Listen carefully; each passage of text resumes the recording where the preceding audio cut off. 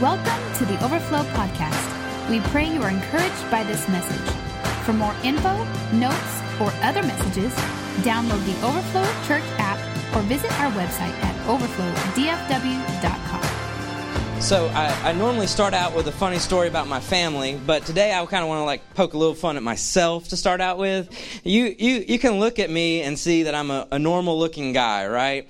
Well, I was not always a normal looking guy at all. I've been through some very interesting stages in my life. When I was in middle school back in the mid-90s, I was a skateboarder. I was a skateboard punk, you know. I was trying to grow my hair out long, but I wasn't there yet, so it was kind of in that really awkward stage where it's just, you know, it looks really weird. I took pride in having shoes that were falling apart, you know, because you know, I'm a skateboarder, I'm edgy. You know, we were listening to punk rock music all the time.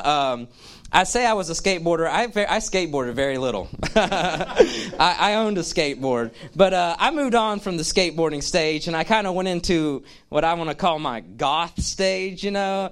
I didn't really wear makeup per se, you know. I wasn't white-faced, but everything that I wore was black, and, you know, you had chains everywhere for no apparent reason, and we listened to hardcore music. We put X's on our hands because we were straight edge, you know, we were cool. But then, you know, as I got into high school, I kind of shifted out of that, and I entered into a hip-hop stage. And thankfully, I didn't spend a whole lot of money on the clothing, but I listened to rap music all the time. And I don't know if you listen to rap stations; they play the same 7 songs every hour. It's just on a loop, you know. But that's what all my friends were into, so that's what I was into.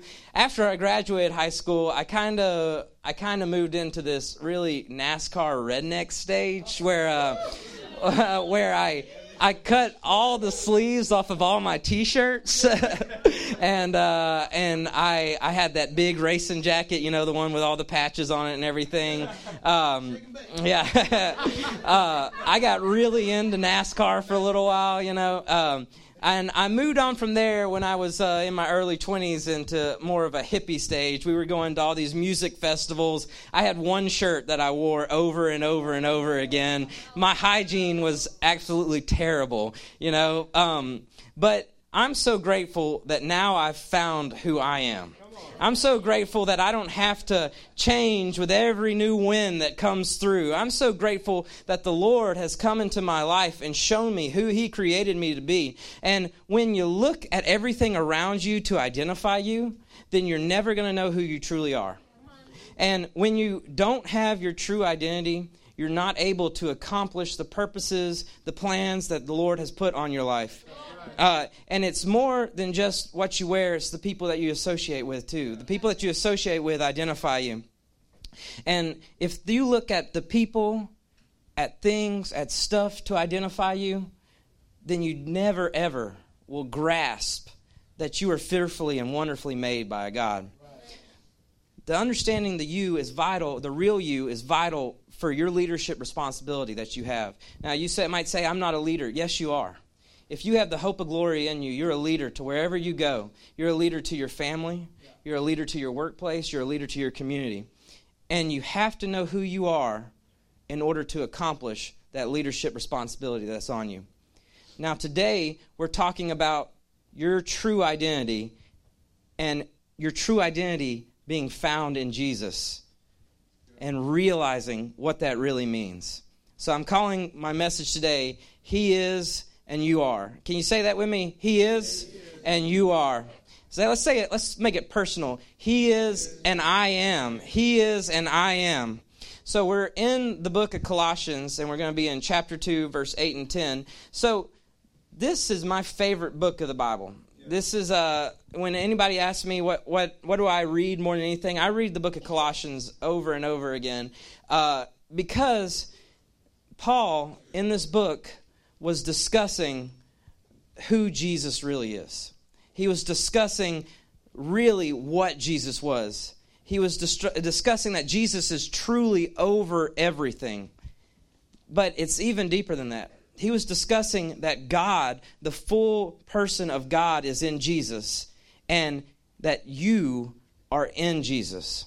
So the Lord has been taking me on this journey, and it's a journey of understanding who I am by understanding who he is.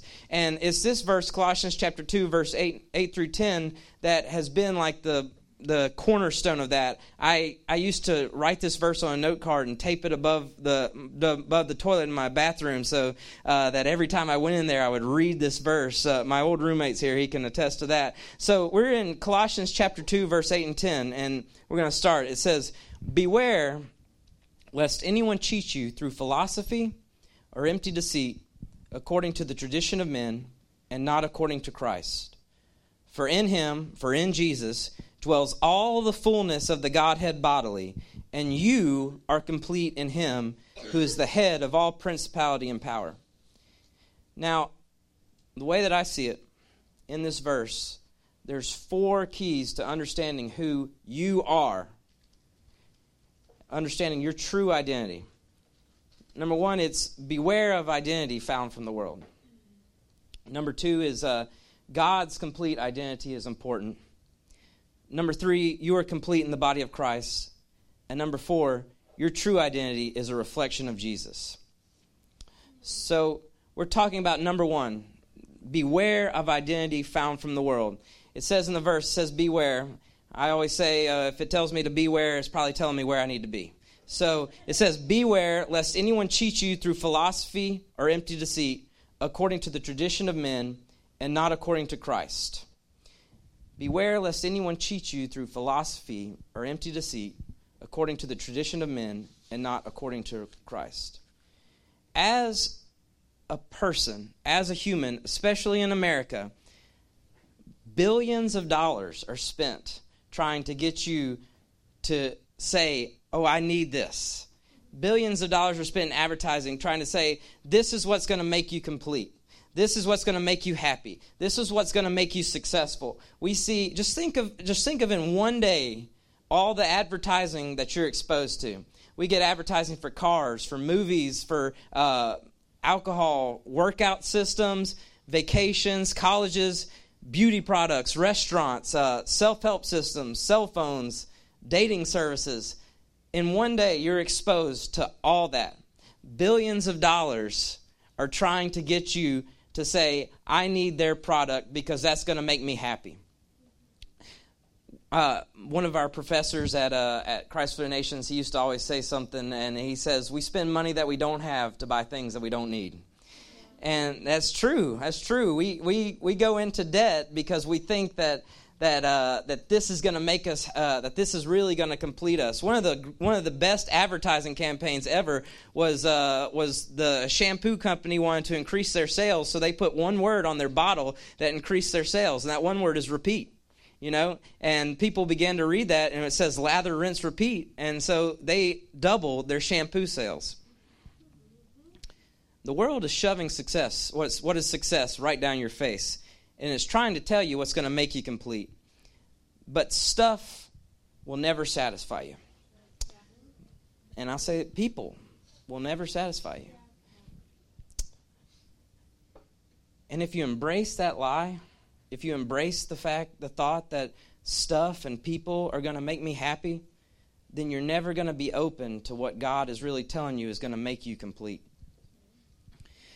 Paul told the Colossians that they needed to beware, and I don't really know exactly what he was telling them to beware, but I think that we can kind of get a picture if we look at a different book, if we look at Philippians. And in Philippians chapter 3, it starts in verse 4. I'm just going to read it. It says, though I also might have confidence in the flesh, if anyone else thinks he may have confidence in the flesh, I more so. Circumcised the 8th day of the stock of Israel, of the tribe of Benjamin, a Hebrew of the Hebrews, concerning the law of Pharisee, concerning zeal persecuting the church, concerning the righteousness which is in the law, blameless. Paul had everything that his culture told him he needed. He was a wealthy man. He was trained by the best teachers. He was he had a profession. He had everything. He had everything. But he goes on to say, but what things were gained to me, these I have counted loss for Christ. Yet indeed I also count all things lost for the excellence of the knowledge of Christ Jesus my Lord, for whom I have suffered the loss of all things, and count them as rubbish, that I may gain Christ. Paul said everything that he had, everything that he worked for, everything that he had achieved was rubbish, that he may know Christ. That he may know Christ. We might not know exactly what the basic principles of Paul's world were, but we do know what the basic principles of our world is. And it's more. You need more. You need more. You need more. And that's not according to what Christ has given us. Jesus himself told us what life really should be about. John 17:3. Now, these are red-letter words. This is Jesus speaking here. These are words coming out of his mouth that's recorded in Scripture. It says, John 17:3, it says, and this is eternal life. When it says that, you say, okay, so this is what life is about. This is eternal life. He's about to tell us, he says, that they may know you, the only true God, and Jesus Christ whom you have sent. That's eternal life. That's what it's about. Knowing God. Knowing God. So, on our journey of understanding our identity, we can't embrace what the world tells us our identity is. But we move on and we see the second point is that God's complete identity is important. The verse says in Colossians, it says, He is the fullness of the Godhead bodily. Saying He, as in Jesus, is the fullness of the Godhead bodily. So we know that God is great. We say that saying all the time. We say, oh, God's so vast, and that is true. That is 100% true. But do you really understand what you're saying when you say that? We see so many different sides of God all throughout Scripture. In Genesis, we see God creating Adam. Now, the way I see it, that's a motherly quality of God. I'm a man. I can't create new life. But that's God. That's God being a mother. But we also see God, when he's dealing with Abraham, God says, you are Jehovah Jireh, the Lord will provide. That's a fatherly aspect of God. I see creation as a motherly aspect of God, but provision as a fatherly aspect of God. We see God welcoming Israel time and time again. Every time they turn their back, but they come back to the Lord, he welcomes them back. But he also tells the Israelites that they need to wipe out their enemies from the face of the earth, that no one is left. So we see God being welcoming, but we also see God being very tough. Everything about God is not apparent at all times. You cannot see the fullness of who God is at any one point in time in your life. The fullness of who God is revealed to us all throughout Scripture, not just in one particular verse, not just in one particular chapter. I went through a discipleship program called Teen Challenge. It's a residential discipleship program for people with drug and alcohol addiction. The one that I went through, you go and you live there for a year, and you go and you basically give up everything about who you are, and you say, my life is awful, I don't know how to live my life, so please teach me how to live life. And so you get there, you give over your cell phone, you don't get to carry any money, you live there, and they shove Jesus down your throat, breakfast, lunch, and dinner. Before you even get to eat breakfast, you have to be shaven, your bed has to be made, your shoes have to be in a nice line up underneath your bed, and before you even eat breakfast. Now, when you get there, you're assigned a pastoral counselor. It's a staff member who's there to kind of be with you along this journey and teach you, and when you get there, they don't tell you who your pastoral counselor is right away. So I got there, and man, I was skin up. I was white as this sheet of paper right here. I had nothing going on for me, and I came right out of jail, so I didn't have anything. I had the pair of drawers that I was wearing, and that was it, And so you can't use the phone, so I had to write my mother a letter and say, Mother, please send supplies. I'm really hurting here, and And you can't just send it in the mail. You have to give it to one of these pastoral counselors in order to for them to read it and make sure it's all good. So there was one guy that worked there, one pastoral counselor, and his name is Brother Eric. Now, my first interaction with Brother Eric on my very first day was Brother Eric telling me, "You can't talk in the hallway." And then that night we were at prayer, and Brother Eric now I've had no exposure to church at all at this point in time. So we're at prayer that night, and he's walking around praying in tongues super loud, and I was like, man, this guy is crazy. He's just a jerk. But so I have my letter saying, "Mom, please send supplies." And I go to Brother Eric's office. I say, "Brother Eric, I don't know who my pastoral counselor is to give this to, but I really need to send it out." And he goes, "Well, I've been meaning to talk to you. I'm your pastoral counselor."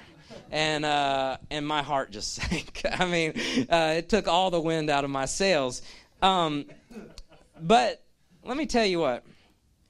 Brother Eric, I grew to know that guy. Man, I was disciplined by Brother Eric a lot. But you know what else Brother Eric did for me? He prayed with me. He cried with me. And he invited me to be a part of his family. I couldn't leave the center because I was in so much trouble, but he would invite me over to his house on Saturday, and he'd tell me, "You're part of my family today." Not everybody who was there at that center got to see that side of Brother Eric.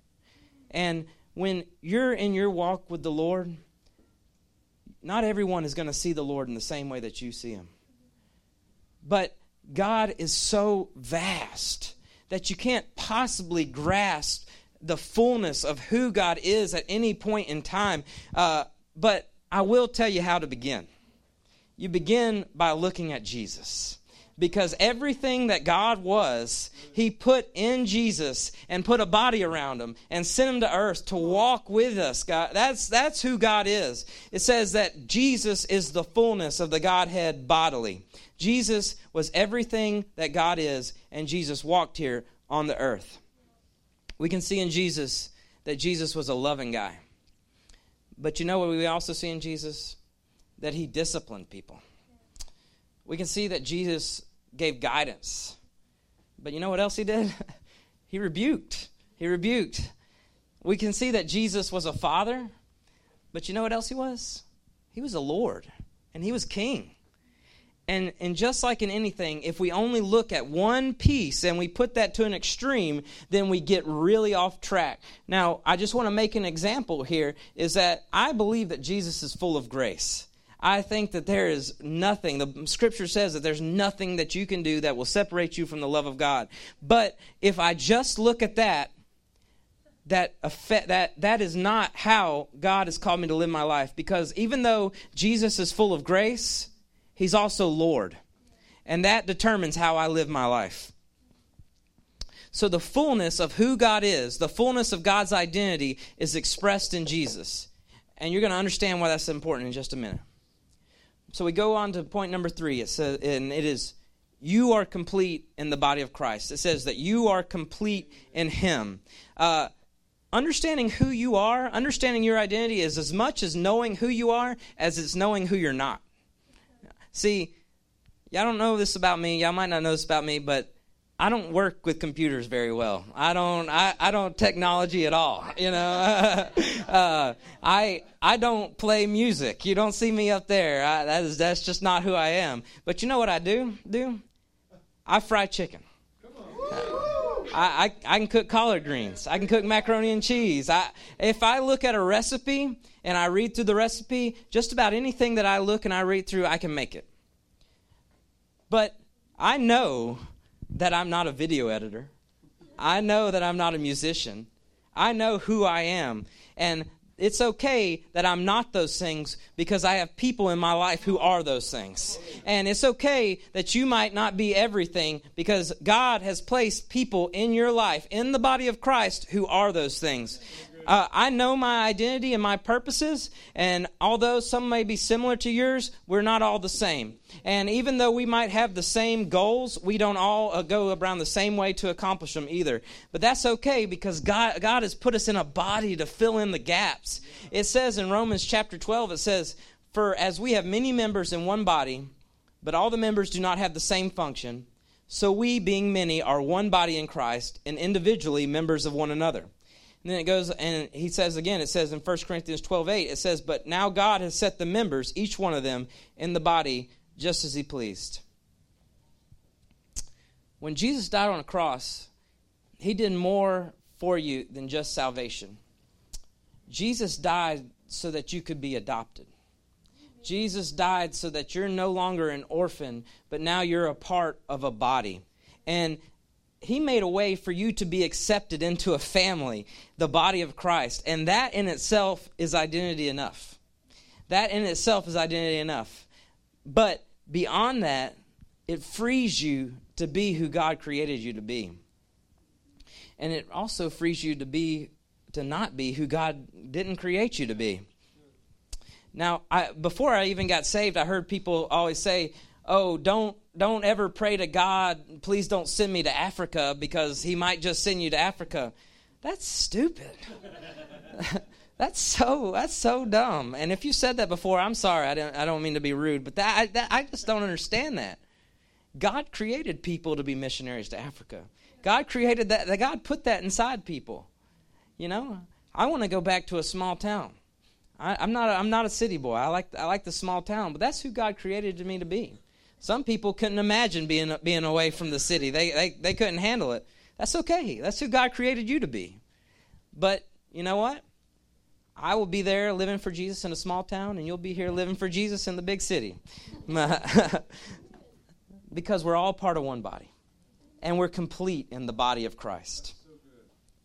So now my last reality, my last key to identifying who you are in Jesus is this. Is your true identity is a reflection of Jesus. When we get saved, a lot of things change about us. Before I was saved, I was depressed. I had no joy. I was awful to be around. If you didn't have something that would help me in any way, I didn't want anything to do with you. But after I got saved, my life and my personality changed so much. I began to understand who I truly was. I began to laugh a lot. I laugh a lot. I laugh at my own jokes a lot because I'm hilarious. Y'all just don't realize it. But I began to truly care about people in a way that I'd never done before. But there's some things that didn't change about me. You know, I suddenly did not begin to prophesy over everybody. I didn't all of a sudden become, great at children's church. I didn't become a great children's pastor, because God began to show me exactly who I was and exactly what I was created for. Because Jesus is the fullness of God, because Jesus is everything who God is, every part of the body of Christ is evident in Jesus. Jesus was an apostle. Jesus was a prophet. Jesus was a pastor, a teacher, and an evangelist. But he was also a mother and a father. He was also a full-time minister, full-time devoted to the ministry, but he also represented the workers, the people who worked for a living. He was stern at times, but he was also super lighthearted. He was an extrovert, able to strike up a conversation with anybody, but he's also an introverted and enjoyed his solitude. Who you truly are is a reflection of Jesus, because Scripture tells us that when you give your heart to the Lord, that it's no longer your life that you're living, but it's Jesus' life. It says in 2 Corinthians 5:21, I memorized this verse, and I used to run. I don't really run so much anymore, but I used to run, and I would say this verse over and over and over and over again. It says, "He made him who knew no sin to be sin for us, that we might become the righteousness of God in him." God made Jesus, who knew no sin, to be sin for you, that you could be the righteousness of God in him. And it says in Galatians 2:20, it says, I've been crucified with Christ. It's no longer I who live, but Christ lives in me. And the life that I now live in the flesh, I live by faith in the Son of God who loved me and gave himself for me. Your life is no longer your own. It's Jesus' life being played out in you. And I know that sounds tough. I know that sounds like a lot. Okay, my life is Jesus' life being played out in me.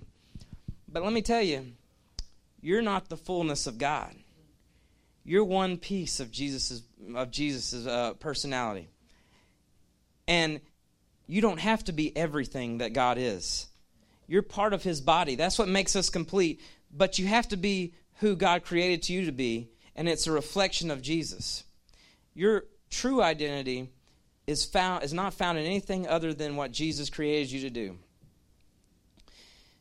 And then Pastor Josh always has one quotable quote up there, and this is my quotable quote right here. The only way you will truly know who you are is by seeing who Jesus is in you.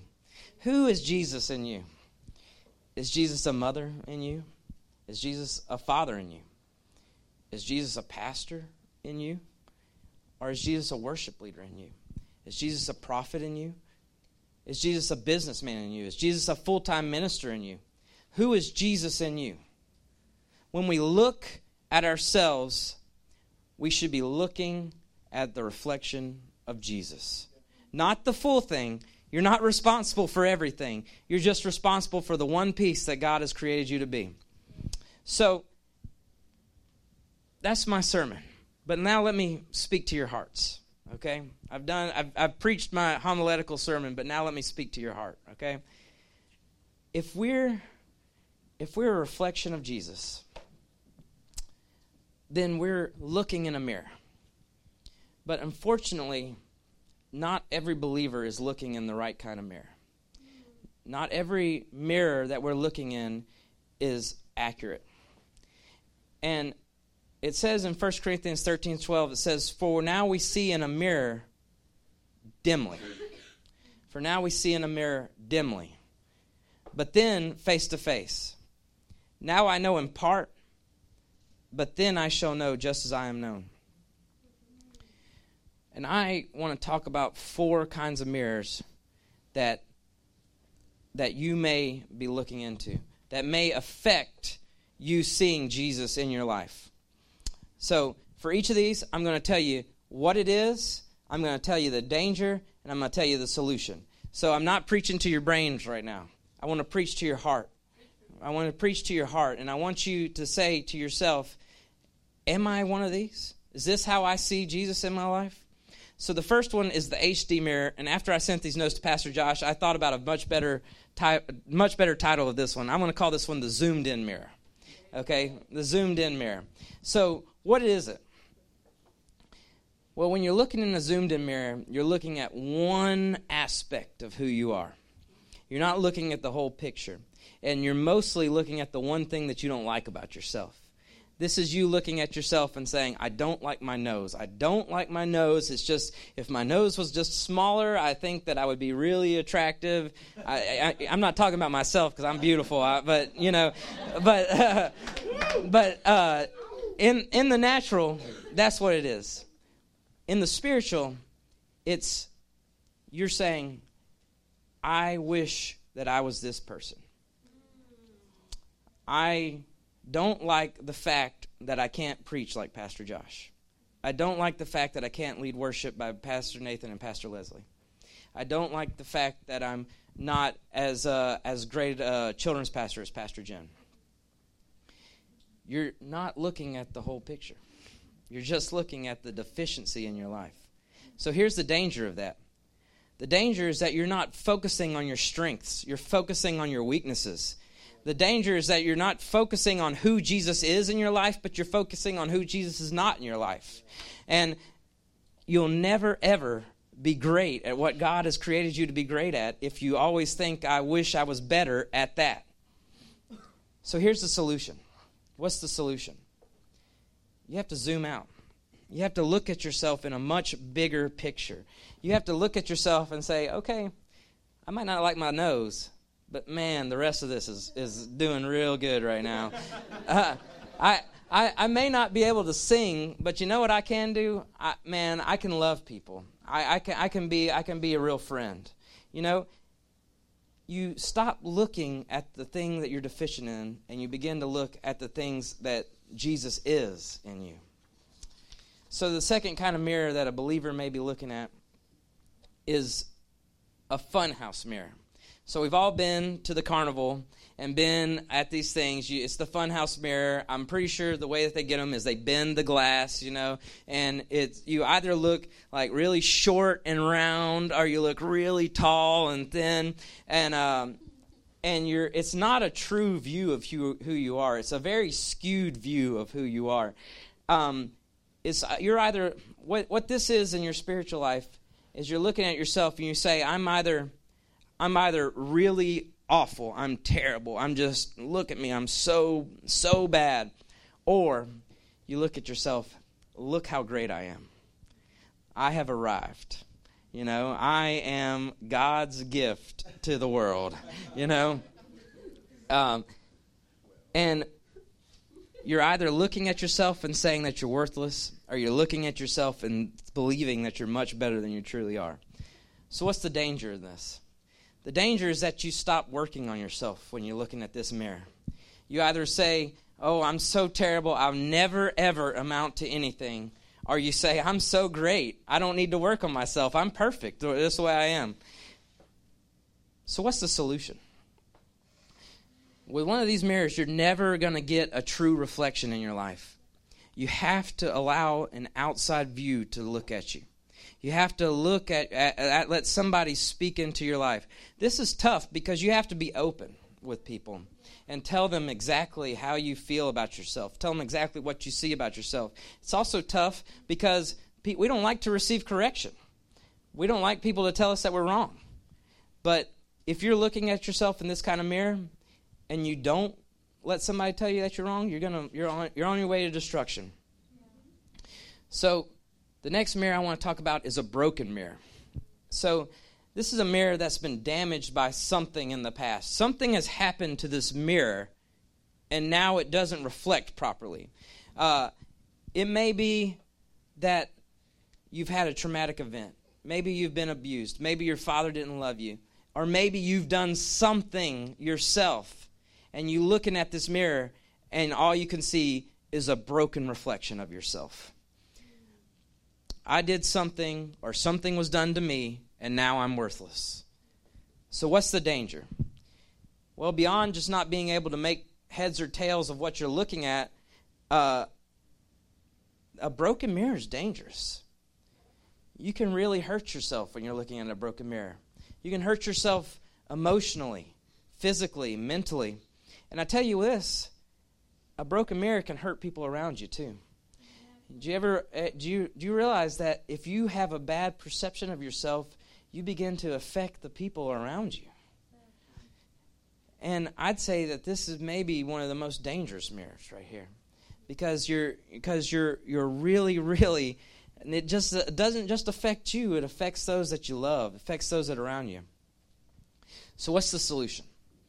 The solution is you have to have somebody to fix the mirror. You have to have somebody to come in and begin to put pieces back together for you.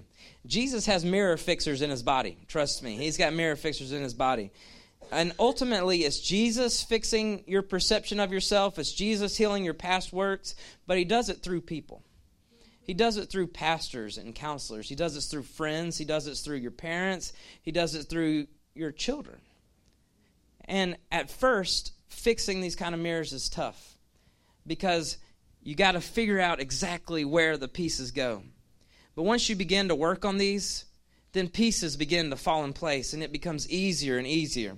And then you're really beginning to see yourself as the way that God sees you. But you have to let someone come into your life to fix your mirror.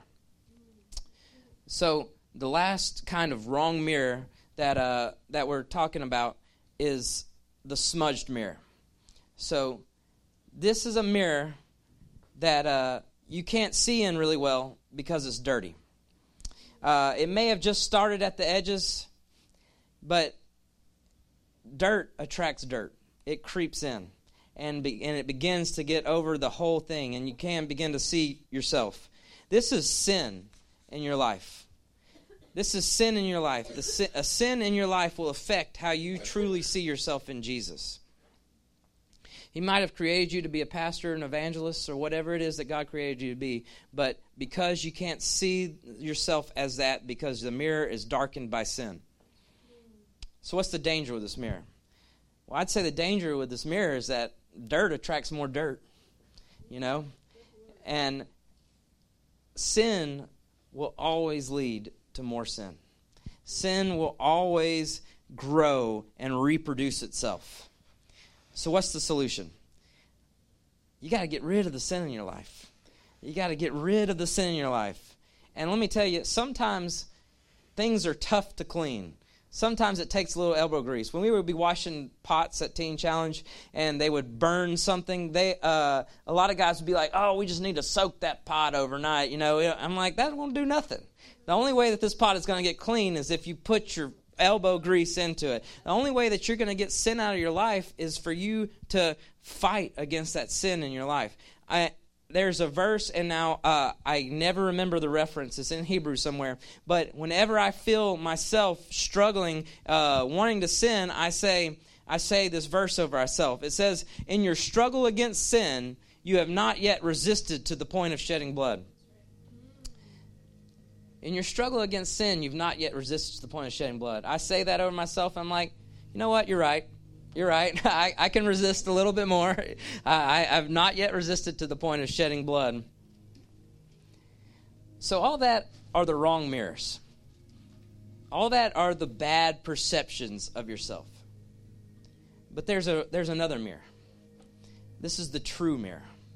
This is what you really are looking at. This is when you look at yourself and you see Jesus reflected as yourself. Now, when I look into a mirror, I can see myself. I might not always like what I see exactly, but you know what? I can work on that. I might not like my big old belly, but I can work on that. And when you look into yourself and you see yourself, the things that you don't like, you can work on it. You might not be a great pastor, but you want to be. So you work on it. You might not be a great coworker. You might not be a great friend, but you can work on that. It takes diet, a diet of the Word, other than a diet, of the world.